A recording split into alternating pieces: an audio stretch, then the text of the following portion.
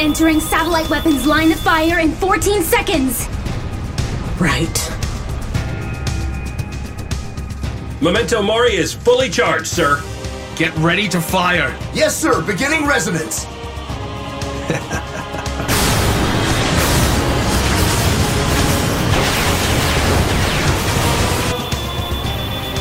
Ptolemy has entered the enemy satellite weapons line of fire.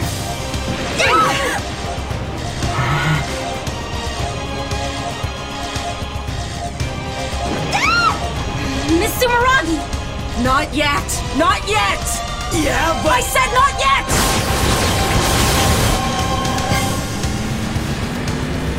yet! Memento Mori, commence strafing! Right now! Hallelujah!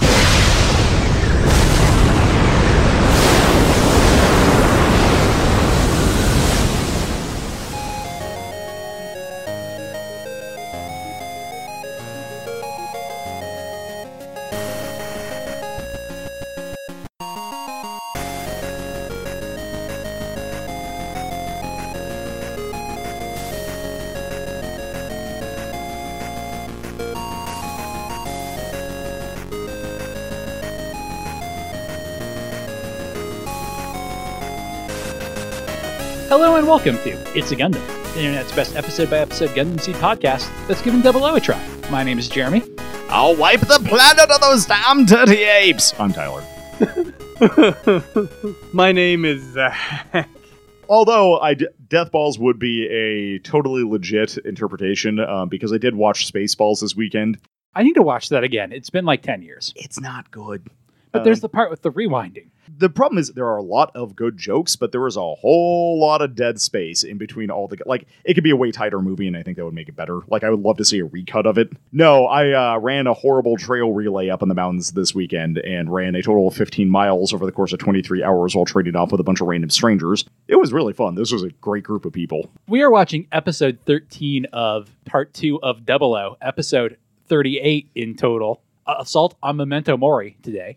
I don't know, it's a good episode. It's pretty good. I actually didn't have a whole lot to say about it, but like it's mostly because it's a lot of action and it's like just pretty good action. It's probably the best action 00's had so far. Maybe the finale of part 1. I really liked the jailbreak episode. Yeah, that one was pretty cool where they like used mist to diffuse particles. Yeah, but I say that and I really liked the episode, but most of the action was kind of off screen and very compacted. We did get Setsuna pulling a solid snake for a while though, so... Yeah, but there wasn't actually that much action in that. It was tactical espionage action. How do I do these? We haven't done one in 2 weeks. Fuck boys. They have to destroy a Death Star because the assholes built it. Also, Mom's there. She's really good at packing lunches. No, that's Mari's job. Yeah, there you have a tactical mom who is going to... Tactical mom. I just pictured, like, you know, your typical anime mom, but she's got all, like, these tactical pouches and tactical webbing and stuff. Just imagine your mom, but Rob Liefeld drew her. I'm pretty sure that's just an American mom. I was just imagining, like, a Michigan mom being like, oh, hey, kids, don't forget your Glocks. That's not Michigan. What is that? That's Minnesota. Yeah, whatever. Let's see. Also, there are the Innovators. They are supporting the a-holes from the shadows and firing the Death Star at the Middle East, mostly. But yeah, so their innovation is Death Stars, as far as I can tell. Also hacking Veda. They also had Billy build some cool new mobile suits for them and only them.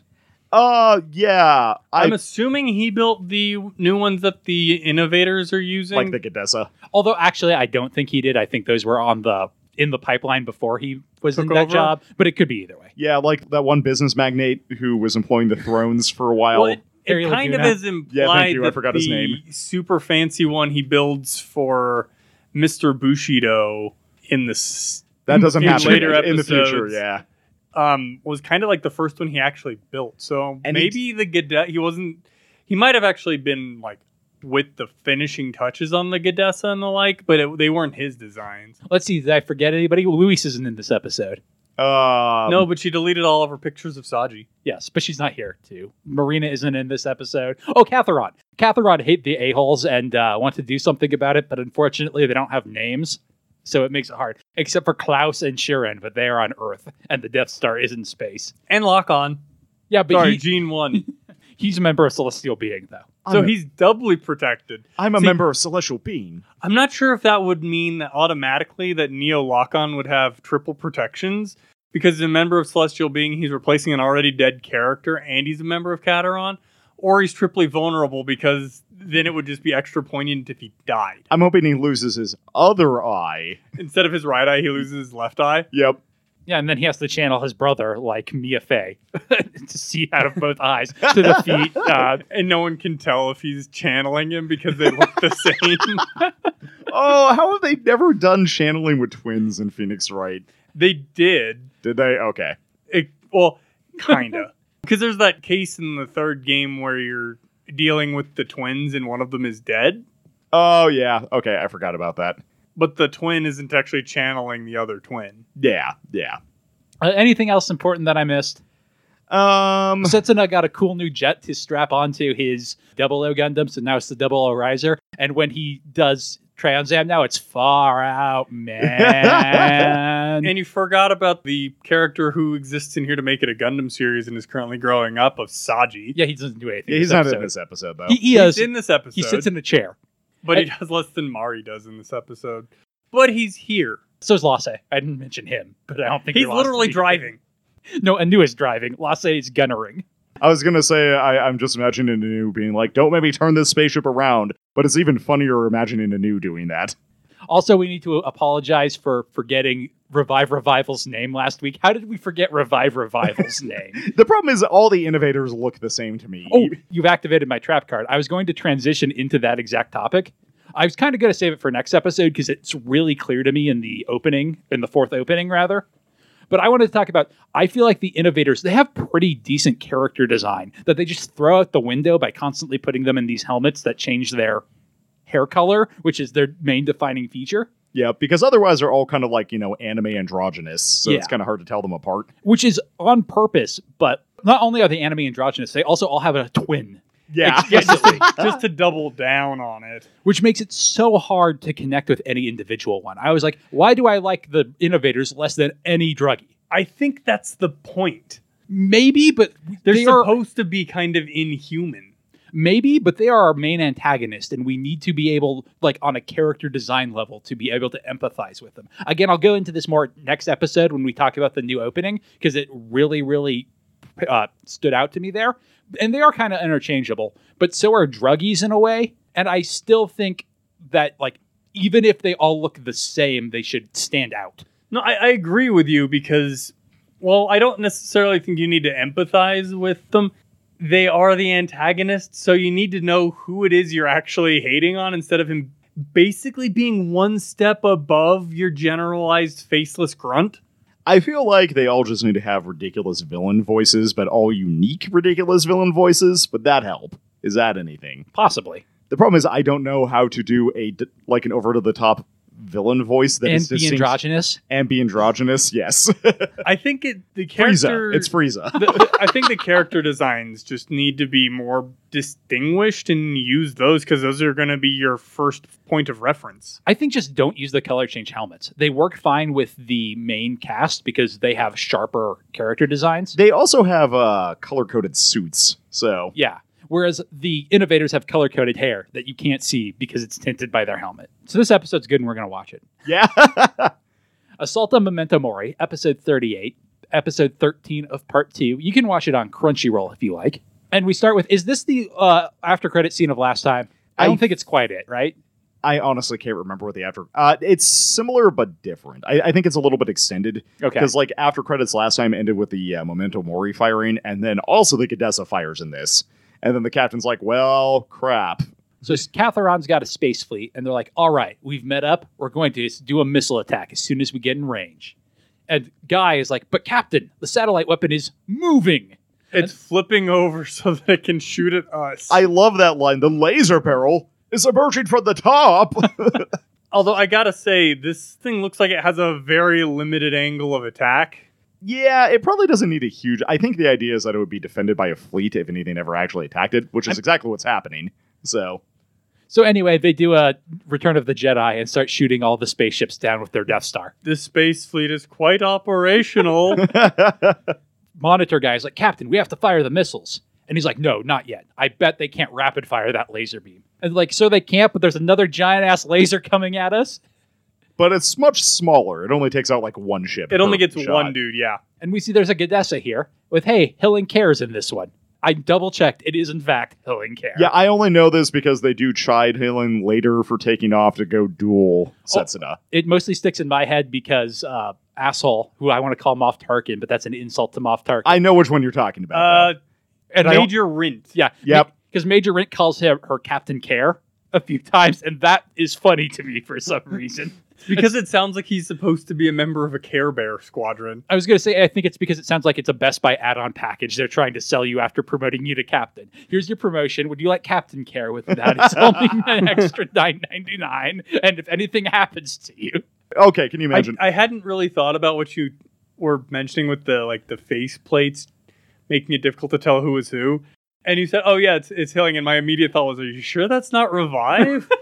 It's like, oh yeah, I definitely see what you mean. I can tell which one is Bring. Bring has like more defined cheekbones. Bring also is flying a different variant of the Gadessa. I honestly can't tell them apart. Oh, really? Can't tell the Gazzaro and the Gadessa apart? I'm sure I could if I saw them side by The side. Gazzaro was black with claws. The Gadessa has a big ass fucking gun. Gazzaro no like shoot gun. Also, Bring is very masculine. That is, I think, the defining features. Bring's like way less androgynous than almost all the other innovators. But we didn't even bring up Regina because you can tell the difference between Regina and Tiaria even because she's based on a good character design. So, or he. I keep misgendering Regina. I apologize, Regina. You're a fictional character, but it's Pride Month, so I feel like I should try harder. Well, and the thing about Regina versus Tiaria is that Tiaria and Regina also have distinctly different hairstyles on that score, because like Tiaria has straight hair, Regina doesn't. All the other ones are just kind of like a mess between them. Okay, here's a question. The innovators are more or less perfectly engineered, perfectly in heavy quotes, engineered life forms. Why do they need to wear glasses? How many of them wear glasses? Regina does. And Regina and Tiaria does. Tiaria. But neither of them seem to need to. I feel like that's an identity choice. No, and that's my further question is, does Tiaria wear contacts when piloting the Gundam? I think we already established that he doesn't actually need them. No prize answer. It is to hide when their eyes do the glowy thing when they are in contact with Veda. I'll buy that. So we get the third opening for the final time. If there's anything we want to say about it, now's the time. And if not, I It's should better not than the pause fourth it. one. Yes, like I said, they get slowly worse. The fourth one's fine, but it's the I- worst one. I thought you were exaggerating, and then the fourth one started up, and I'm like, wow, this is the worst one. Yeah, and it's not bad. I'd watch that show. It more just feels like they weren't entirely sure how to make things sync up properly. I think they were trying something different and it doesn't work. Because this one has it too, but the fourth one is the most like, hey, this is just a fight happening. I guess there's also music. They're unrelated. Yep. So Captain Care is blasting ships with her giant Gadessa beam. Apparently hers can recharge his, whatever. She's a her. Okay. Or she's referred to with feminine pronouns, so. Hers fires much faster than the one that we've seen Revive using. It also seems smaller, so I assume it's just a... Setting. Yeah. Hers is set to medium big fucking gun, whereas Revive has medium theirs fucking set to really big fucking gun. Yeah. Hers is set to kill grunts, whereas Revive's is set to kill main character. Speaking of grunts, Kateron spaceships are all being blown up. They're being shot like fish in a barrel. And the captain's finally like, well, I guess fire all our missiles before we all die and don't have any more missiles. Yeah, despite the fact that you've already lost most of your fleet and therefore most of your missiles. Missile barrage. Unfortunately, point defense in the future is good, and it shoots down 93% of the missiles, and the remaining 7% do fuck all. I mean, yeah, like, there's got to be a reason. Why are missiles not a bigger use thing in this current era? Well, the obvious answer is point defense is just too good. Yeah, I've decided that Kateron mostly just has outdated technology, which I think has been kind of established, and therefore missiles are their primary ordnance, which is outdated. We've already seen it since they have amps and Tierans in their inventory. Hey, they have some enacts. I think they Which even are- have a flag. I mean, technically the Enact is newer than the flag, but both of those are out of date Yes. in this current time frame. So the A-Laws sends all their cool new mobile suits in to destroy the carriers, mop them up. Kateron sends their crap mobile suits that at least have a better paint job, Zach. They've got that going for them. I generally do like the red paint scheme. I just think the color balance on the red is not very well done. There's too much red there, not being broken up by anything else. I like the red and white, though. Yeah, the red and white's good.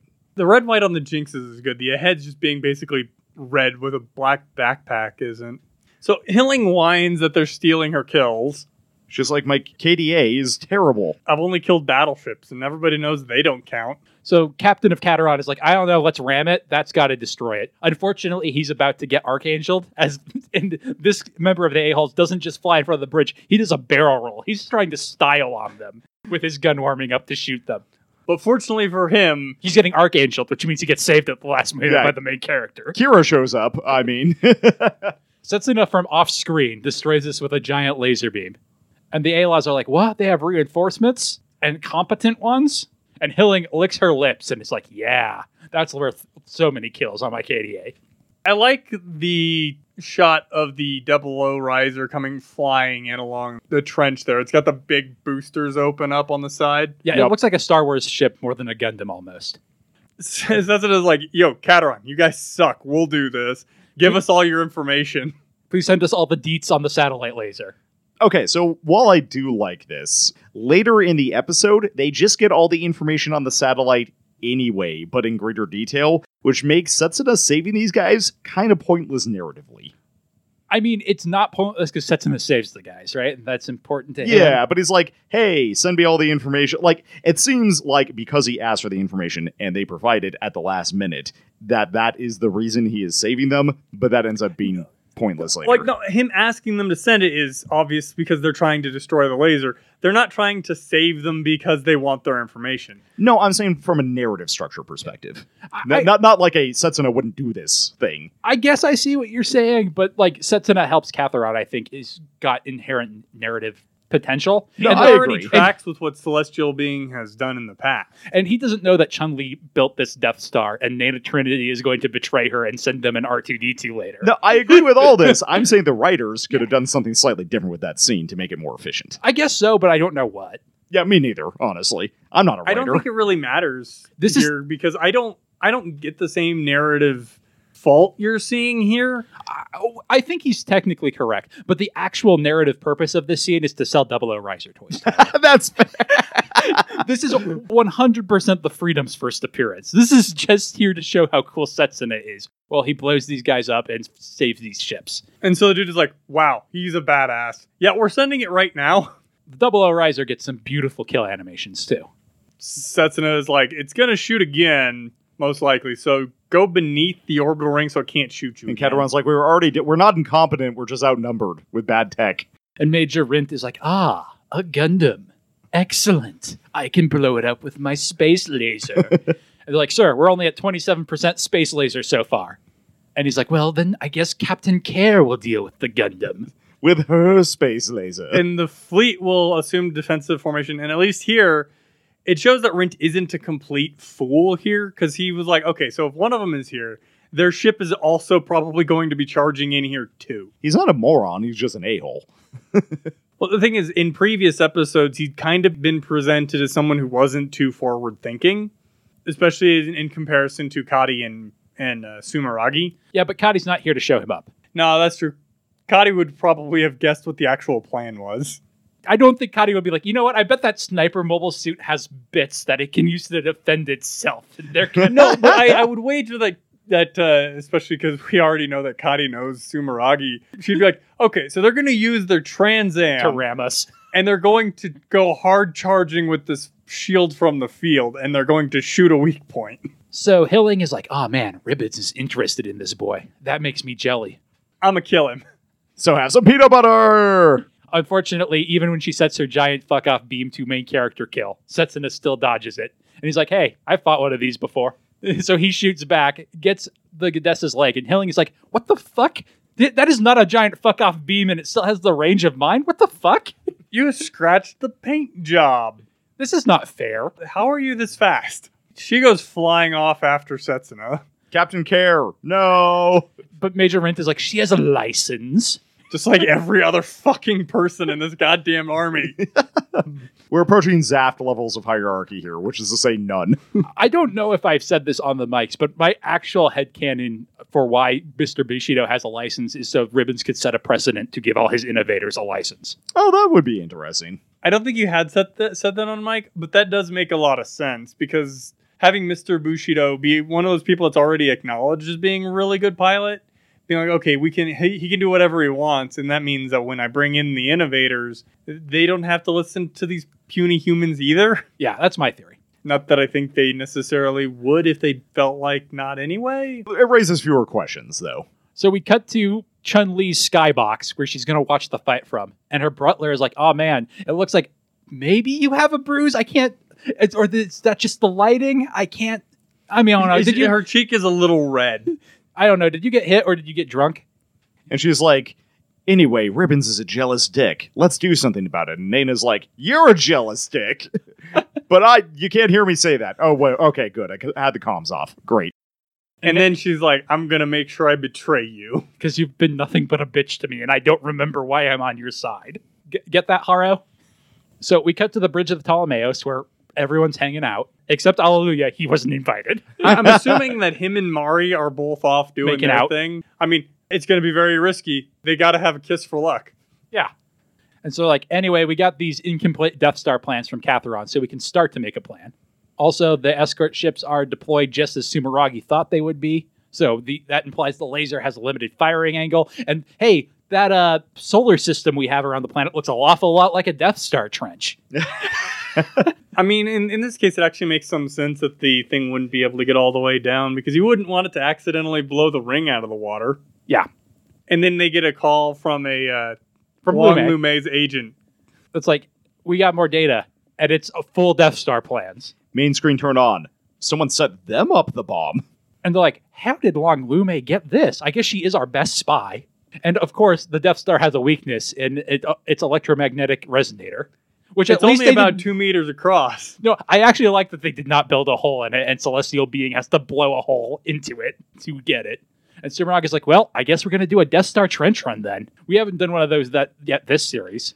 Thierry and Lock-On, you're going to have to be absolutely perfect. And Lost is like, is this a precision plan or a brute force? And Sumeragi's like, why not both? It's precision force. I want to take a screenshot of them just Photoshop some tacos into her hands in that scene. And Nana's like, good job sending them all the plans, Haro. Now we're going to, I don't know, fuck off to the side and maybe do something dramatic if an opportunity shows up. If we can Han Solo this shit, we're going to Han Solo this shit. And then, so we got Saji talking to Marie about Louise. I really like this scene. It seems kind of awkwardly placed. It makes sense dramatically because Saji just had his big revelation that Louise is in the army and Mari did meet her. I do want to see the immediate line before this about how this came up. Did he walk in on them making out and is like, oh, I wish my girlfriend Louise was here? And Marie's like, oh, I met her. Did Saji go like, hey, when you were with the A-Laws, did you ever meet Louise? That would also make sense if Saji approached her and asked. That would be reasonable. That would actually be my most likely is that after things kind of calmed down after they ran away from the base, that Saji asked Mari if she had known Louise or if she ever met her.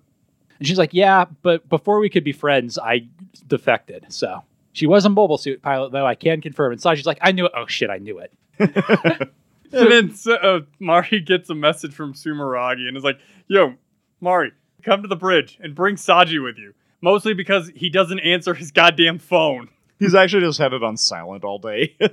He forgot to charge it. Also, Mari, I'm going to need your help with something. Dun, dun, dun. Cut to Setsuna, who has just passed the 8-unit threshold to remind us that he's better than Amuro Ray.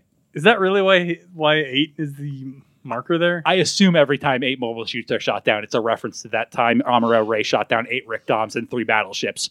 Most people don't remember the 3 battleships, which is part of why that's impressive. But so he gets 8 mobile suits, and that makes him like the best in the Universal Century at the time. Yes, I mean, and that's like holy shit. He got 8 mobile suits and 3 battleships in one fight. Also, keep in mind that the RX-78 at the time had 16 shots. That is actually really impressive. And a beam saber too, but so it's just an internal reference to the original series. I assume every time. That would make sense since 8 is a weird number to call out. Yeah. So all Gundams are in assigned position. They turned out the lights. Hill Care manages to line up a shot on Setsuna, who is busy stabbing someone to death and thus cannot dodge. As the Ptolemaeus goes rocketing down the Death Star trench. With its GN field turned on. And we don't get a night catch. Just like Aeolia Shenberg, I too plan on having a bunch of teenagers take over my life's work and giving them giant death balls with which to do it. Hello, everyone, and thank you for listening to episode... What is this? I don't know, 14, 15? 13, it's 13, of Season 2 of Gundam 00 with us. Happy July, because it is now July. Yeah, I don't know that we have anything particularly fancy going on this week. That said, if you are a member on our Patreon and are somehow not listening to this, episode 33 of What's a Gundam came out recently. For those of you who don't know, What's a Gundam is the show where Jeremy and Kevin talk about Gundam Wing, and it's not great, so I can't imagine it's leaving a great impression of Gundam on Kevin. And speaking of our Patreon, if you listen to that, you'll know that we did some episodes on the Madoka Magica movies, and that is currently what they're reading over on Jumpstart, and specifically they're on Volume 3, The Wraith Arc, which is the beginning of the second movie, I think? Yeah, oh no, it's some bonkers stuff. I highly suggest Madoka. Anywho, that's it for now. We've got some stuff in the pipes, just kind of all over the place. So, look forward to that in the future. But for now, just remember what Char's burger order would be at McDonald's. Okay, bye. Cut back to Setsuna stabbing a guy about to be hit by Hill Care, in case you forgot what happened right before that commercial for Burger King. But Setsuna dodges like he always does. I love how he just kind of leaves the dude he stabbed. I know, that's pretty good. It's very like Spider-Man detaching from a wall or like just dropping from something. And Setsuna's like, you've activated my trap card. 1v1 me. And Hilling's like, LOL, that's what I wanted too. Like, I get the feeling it's like he took the bait because now he doesn't have another... that cannon's going to take time to charge. I think is more as, she's engaged with me. Now she can't stop the Ptolemaeus. It's going to be gone before she has a chance. Because she sees the Ptolemaeus just rocket along the trench right by them. Skidding on a magnetic field above the trench? Yeah, so an object that large orbiting the Earth would almost definitely have magnetic interference, so I also assumed it was magnetic field for that reason. So Sumeragi's like, open all the gun ports, lock on Tiaria, do a good job today. And Rinta's like, just as expected, they're in our Death Star's blind spot. Shoot them with all our ships. And force them into our line of fire. Then we will Death Star them. You know, this actually kind of makes a bit of sense based on what... They're not trying to make them dodge into it. They're just literally trying to kinetic force them into the line of fire. They do have a lot of battleships. And the Ptolemaeus is kind of just blind firing back. While being slowly forced to the right. This is why you need to list lazily to the left. You try to hack this tactic. Well, the problem is they are currently being shot on the left side. They cannot list lazily to the left because they're taking too much hits. The Memento Mori is fully charged, and they're almost in the line of fire. So do we think Sumeragi just predicted how long it would take for them to be able to fire again here? I assume she is relying on quantum brainwave bullshit. Okay. Because specifically... Oh, that's what Mari's for? Yeah, because she defers to Mari on when to go. Because Felt's like, we've entered the line of fire, and Sumeragi's like, not yet, stay on target. Stay on target, while Mari is staring very intently at the plans.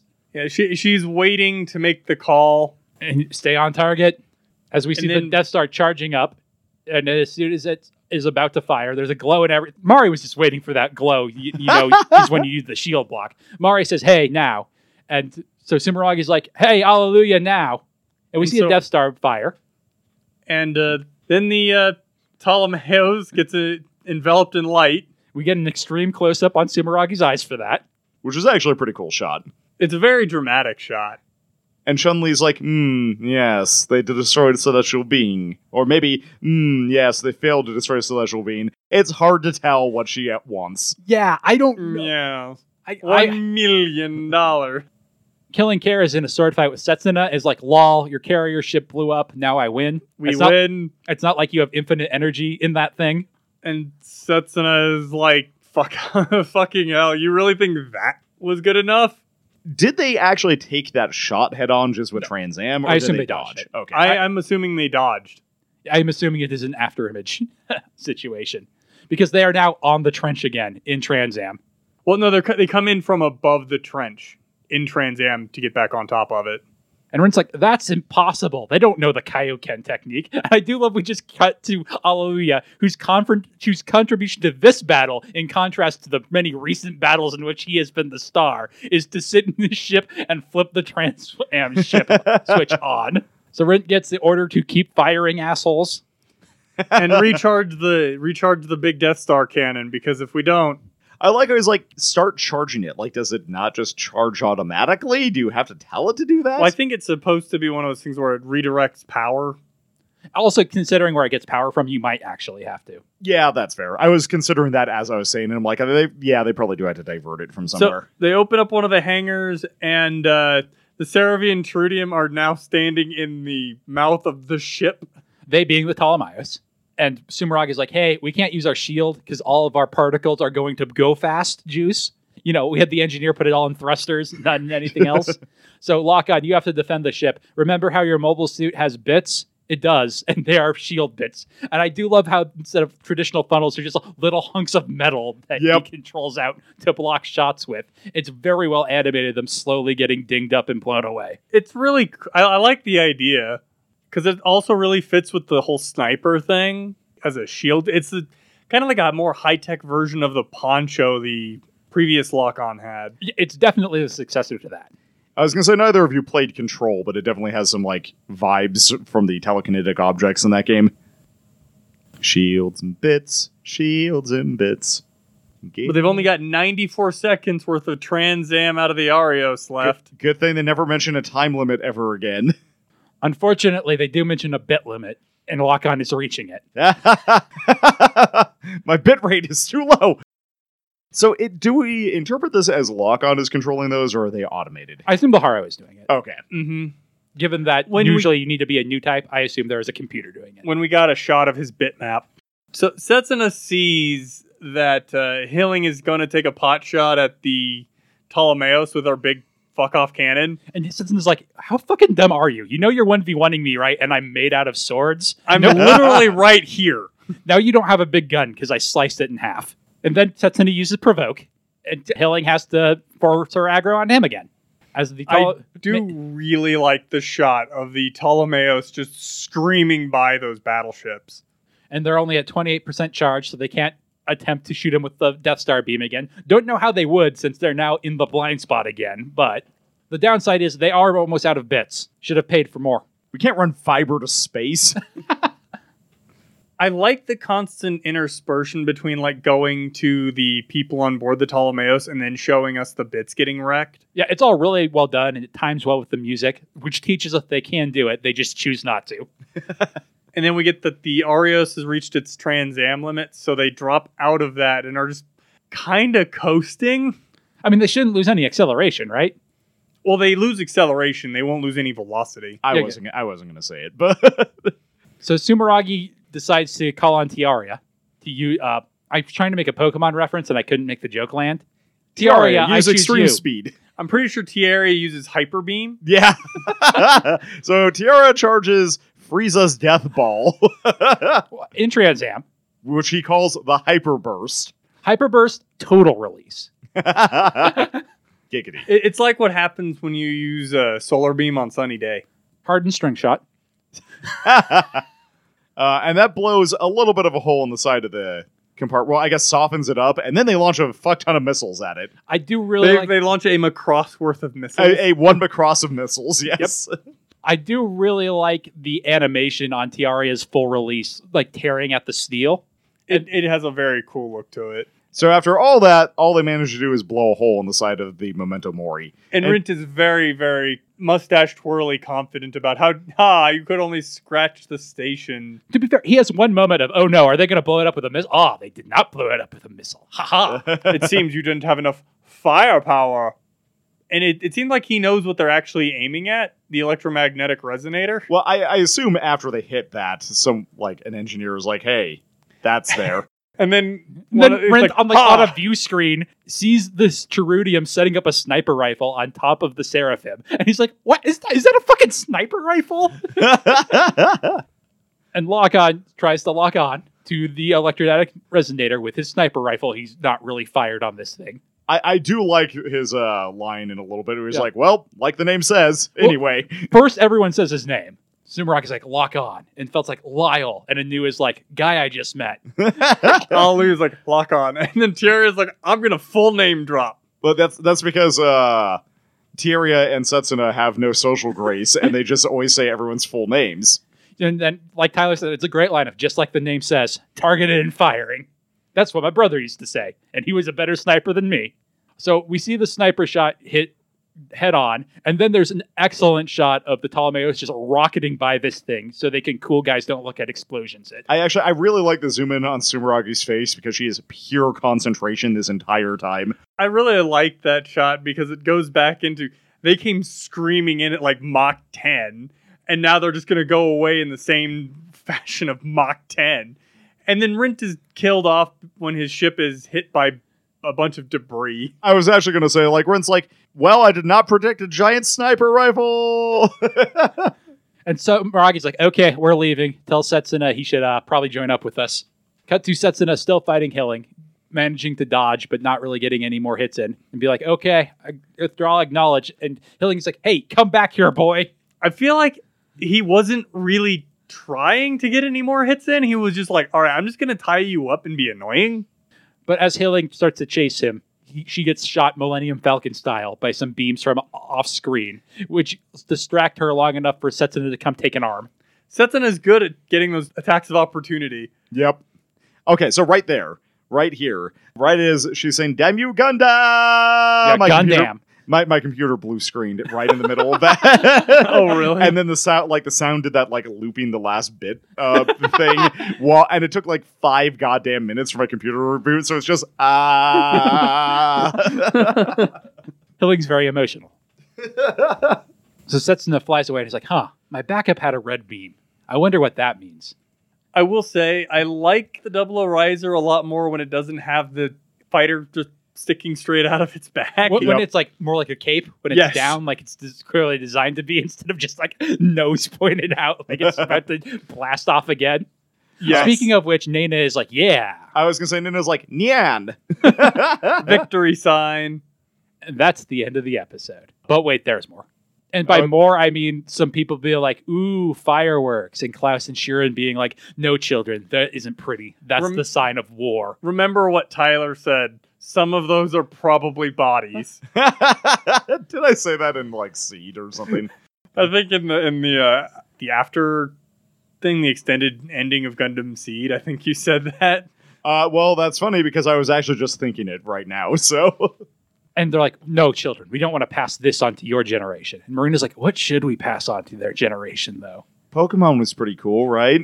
We also see Sergei watching the star shower, and he's like, yes. Mixed feelings, but mostly positive. And then somebody comes in and is like, it was probably Celestial Being. And Mercury. Yeah, he's like, His Mercury. name is Pang Mercury. Mercury. He's also a colonel, so when I call him colonel, I'm not making a mistake. And Sergei's like, what are you doing here? You weren't introduced in the first half like you could have been. And he's like, well, it has been a while. Would it make more sense for that guy to be the dude that assigned Sergei to hunt down the Gundams and is like, here, take this Soma? Maybe. I don't know. I just want, like, what I think I actually wanted is some flashbacks from Andre's point of view to the two of them hanging out before. And that's the actual end of the episode. So is this the best Death Star run we've had in Gundam so far? I really like Atherin blowing himself up to take one out, but that's very different. Yeah, I was going to say, I like the Seed one, but it's like less of a Death Star run. It's more of a second Death Star run, actually.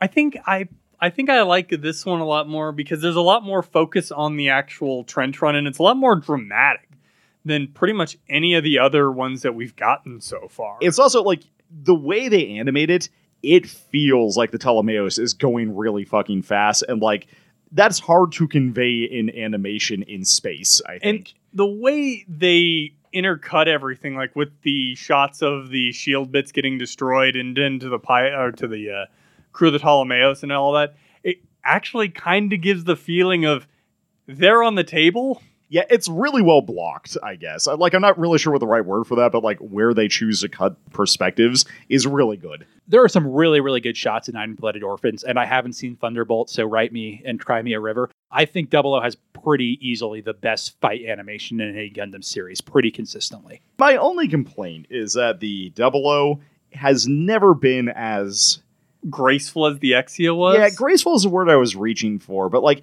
the Exia was just so beautifully animated. And the problem with the Double O Riser is it just cuts things in half, which is like great, and that's what it's supposed to do. But it's not as fun to watch as the Exia was. In a way, I think it's too powerful for it to get the same kind of treatment. I agree. Because with the Exia, to use the nerdy analogy, it was the Dex fighter, right? So like it had to dance around and maneuver. The Double O Riser is so powerful it can just muscle through everything. There are still some really good shots. I like when he does barrel rolls with it. I really like Zach said, when it comes in to save the ships. And the bit where it dodges the cannon by like jumping off the thing it's just stabbed is also really good. But I do generally agree with you. And they do actually lean into the like overwhelming power of it, like when he cut through an entire goddamn asteroid, which was cool as hell. So, it's definitely got some cool shots, but I understand where you're coming from. The Exia they managed to make look really special in comparison to most other Gundams. Yeah, I've never seen fight animation quite like that, and I've watched a fair amount of shonen-ass anime. And the fact that it's done in a goddamn giant robot, also pretty cool. I guess, actually, now that I'm thinking about some of the early episodes of Yu Yu Hakusho with Karama, I think he does some, like, dancing with thorn whips. Yeah, I can see that. Crunchyroll's trying to get me to watch Yu Yu Hakusho the other day. I'm like, no, I love that show. I've watched enough of it, though. Is Yu Yu Hakusho on Crunchyroll It is now. Yeah, with the Funimation merger. I might have to check that out, because I've never actually watched Yu Yu Hakusho. It's pretty good. Yeah. And I feel like now that I'm out of my I hate anime, it's all stupid phase, I think I would definitely appreciate it a heck of a lot more. You might. I think the problem would be you've seen a lot of stuff that is descended from it and has done a lot of what it does better. Like, I would almost even skip the entire Dark Tournament arc, or maybe like watch a highlights reel or something. I get why you say that, because it kind of has that Dragon Ball Z pacing, but also the Dark Tournament is kind of the highlight. You know, I like you, am a man of culture and know the Sensui arc is superior. Yeah. But No, I mean, I could still watch it and give it a shot. Yeah. See what happens. Sensui is one of my favorite villains just because he's so wildly unhinged, but also very grounded at the same time. yeah. Sensui's weird. I like him. Do you have a high point of this episode, Tyler? Oh boy, I'm sure I do. The problem is it's like almost entirely high points, so I'm not really sure which one I want to pick. What's your peak? What's your maximum release? I'm sorry, full release. Yeah, sorry, hyper release. Why don't you come back to me and give me some time to mull on it, because like I'm sure you guys will take some of the other ones anyway, and that'll narrow down my field a bit. Zach, I want to take the thing that I just keep. take it. Well, it's like half the episode. Okay, maybe mine something off it and take that. I think I'm going to go with the interplay between the people inside and the destruction of the bits, specifically. Yeah, I was considering that. I thought you were going to take the thing I actually wanted to take, and that was my backup. So I'm going to take Lockod nailing the shot, and the Ptolemaeus just cruising by. Cool Eyes don't look at explosion style right after. But also, I wish we got a little more with Lockon, because his whole thing is not wanting to be compared to his brother and all that. This is a really good moment for that. And I feel like if there had been a little bit more Lockon setup, this would be like one of the best moments of the series. And it falls a little short of that, I think, but it's still one of the best moments of the episode. He kind of gets He has to be his brother for a moment, and he does it. Mm-hmm. And like I like you wish they explored that a little bit on either side of it, but yeah, that's fair. I think, okay, this is like weirdly specific. I think my favorite part of this episode is specifically that close-up on Sumeragi's eyes as the giant-ass death laser is about to hit them. Really, because I don't care for that. I wasn't considering it for a low point at all, but... No, I like that a lot. Just like, Sumeragi has the same goddamn look on her face the entire fight, because she's just thinking so hard the entire time, and I kind of love it. Do you have a low point, Tyler? There's not a lot that's, like, not great about this episode, but if any, I guess it might have to be the, like, awkward transition to Saji talking to Marie, which is, like, not a bad scene. It's just, like... They have to hit this beat here. And yeah, it's a weird place to hit the beat. It's tonally kind of an odd spot for it, and honestly, I think they could have just put it in next episode, and it would have been fine. The way next episode works, it would have been trickier. I think the way next episode is blocked, it would have been equally as awkward there. That's also fair. Although you could have done it when they're all hanging out in a field just talking with each other, and probably made it work. Do you have a low point, Zach? I'm going to go with Chun-Li and her Brutler conversation. Yeah, that was absolutely what I was going to go for. She doesn't even look hurt. Like, I get what they're going for, but you really have to stare at that light change of color on her cheek to get it. It would have made a lot more sense if it was more prominent or if she had like a split lip or something to really lean into that. But at the same time, it doesn't really even add anything to this episode. And I wanted to piggyback off that. That was going to be my low point. So I had this planned transition already. Is Naina betraying her effectively? Like, why didn't Chun-Li send them the Death Star plans? Did Chun-Li want them to destroy the Death Star or not? Does she know? What does Chun-Li want? And has Naina effectively betraying her, or is she just as planning? I think Naina seems to think she's betraying her. so. When we get the close-up of Chun-Li smiling enigmatically, it is right as we, the audience, are led to believe, however momentarily, that the Ptolemaeus has been destroyed. But we don't get a cut of her being like afterward, right? Like we do with Rent. Yeah, so I don't really know. Like, does she know that Naina's spying on her?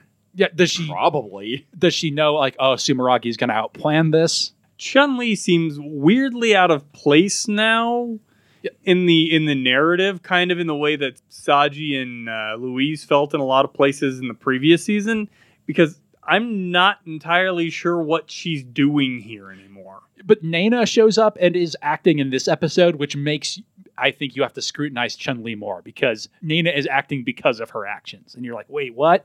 I can no prize answer it as she has repeatedly said, oh, if Celestial Being can't overcome this, then they don't deserve my help.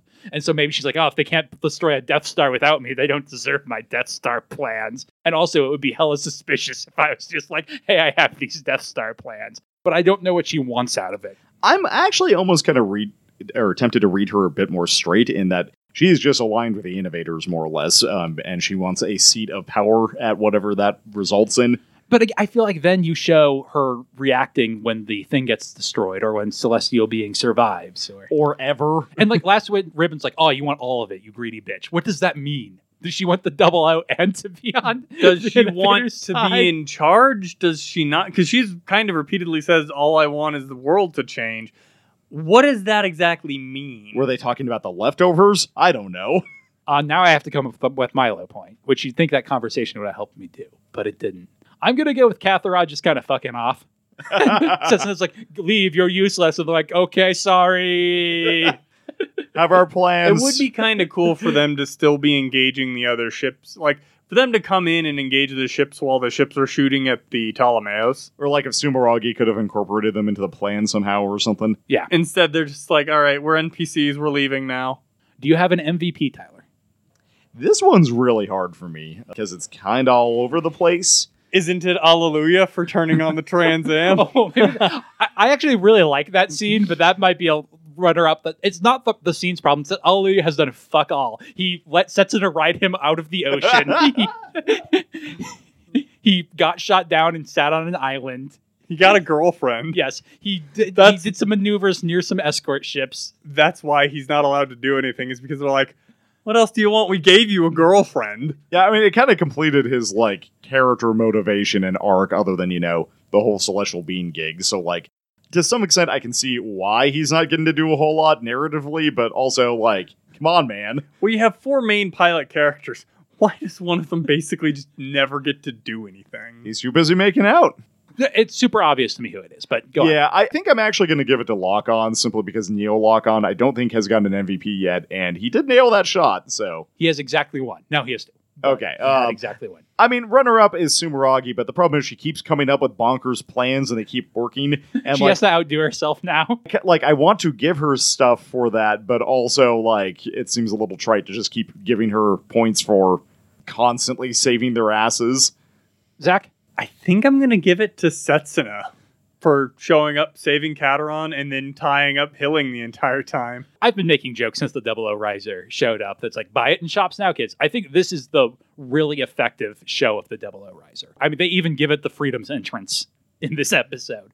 But this is the one where it really gets to show off, be the very powerful thing, be pretty much unmatched. Remember, it's the 00 Riser, kids. And I think that's pretty cool. But I'm also going to give it the Lock-On. Because like I said in my high point, I think the moment where he takes the shot is really cool. He hasn't really had much to do, so it's cool that he gets to. The bit stuff is cool, whether that's him or Haro. He's contributing. Oh, yeah, I'm sorry. I revised my MVP to Haro. Which one? Lock-ons. Oh, not Evil Haro. Come on, Zach. Evil Haro's fine. I'm not really attached to Evil Haro either way. Eventually, he'll be in Build Divers, and we have to hold that against him. Anything else we want to say on this episode? Pretty good. It's pretty good. It's pretty good. It's a lot of fun to watch. This is also almost exactly the halfway point of the second season, right? Yeah. So, like, where the hell do they go from here? Where do you think, Tyler? We've got the Trans Am stuff with the 00 Riser. We've got Chun-Li. We've got Ribbons. We've got Luis and Saji. There's a lot going on. I'm kind of interested to see where it goes. I am expecting that 00 resolves this a bit more gracefully than Destiny did. So I described the ending of 00 as, you're going to fucking hit that runway, man. You need to put down that. How the fuck did you land that, man? Jesus. That thing was coming right after you. How did you land that? So, Tyler, I have a question for you. With regards to Ribbons, our primary antagonist, how do you think he goes down? Does he go the Alejandro Corner route where he pulls a Gundam out of his ass? Or does he go down does he pull like a Death Star out of his ass like a Jabrit? Or does he go down on board like a Death Star or like a infantry action? Or is he shot by his second in command, a la Patrick Collisar? Oh, that's actually... Not Patrick Collisar, Patrick Zala. Patrick Zala, the Patricks doing the fusion dance would be weird. Would he just be like completely ruthlessly stupid? And in love with Cotty. I was more thinking like, is he going to remain like this manipulator and not get on the field in a mobile suit? What do you think? I think he's going to remain a manipulator and not going to... I honestly expect the rest of the innovators to like splinter and some of them essentially pull a coup. He's got so many daggers though in terms of characters. He's got a Mr. Bushido. He's got a Louise. He's got the innovators. He's got Sanchez. Yeah. I honestly don't actually know. I just was curious to know what you thought. Given the type of villain that Ribbons is, and like his fatal flaw is like pride, essentially, right? And I expect that pride to be his downfall, and like the fact that he assumes he is superior to everyone else eventually being turned upon him. That's kind of the innovator's entirety. Like they all have that same flaw. Yeah, but Regina at least is like, you're such a dumbass, Ribbons. And I expect that to eventually foment doubt or something. Because I think a lot of the innovators are starting to realize that Ribbons is not as all-knowing as he claims to be, and that he is relying on old information off of Veda. That makes a lot of sense, and not necessarily that What's-His-Nuts put everything in Veda. I anticipated some teenagers taking this over. Why can I not think of his name? Aola Shenberg. Aola Shenberg had like the Trans Am and stuff wasn't actually in Veda. Anything else we want to say about this episode? I don't think so. It's a lot of fun. Yep. All right. It's a Gundam will return in I Can Hear a Song.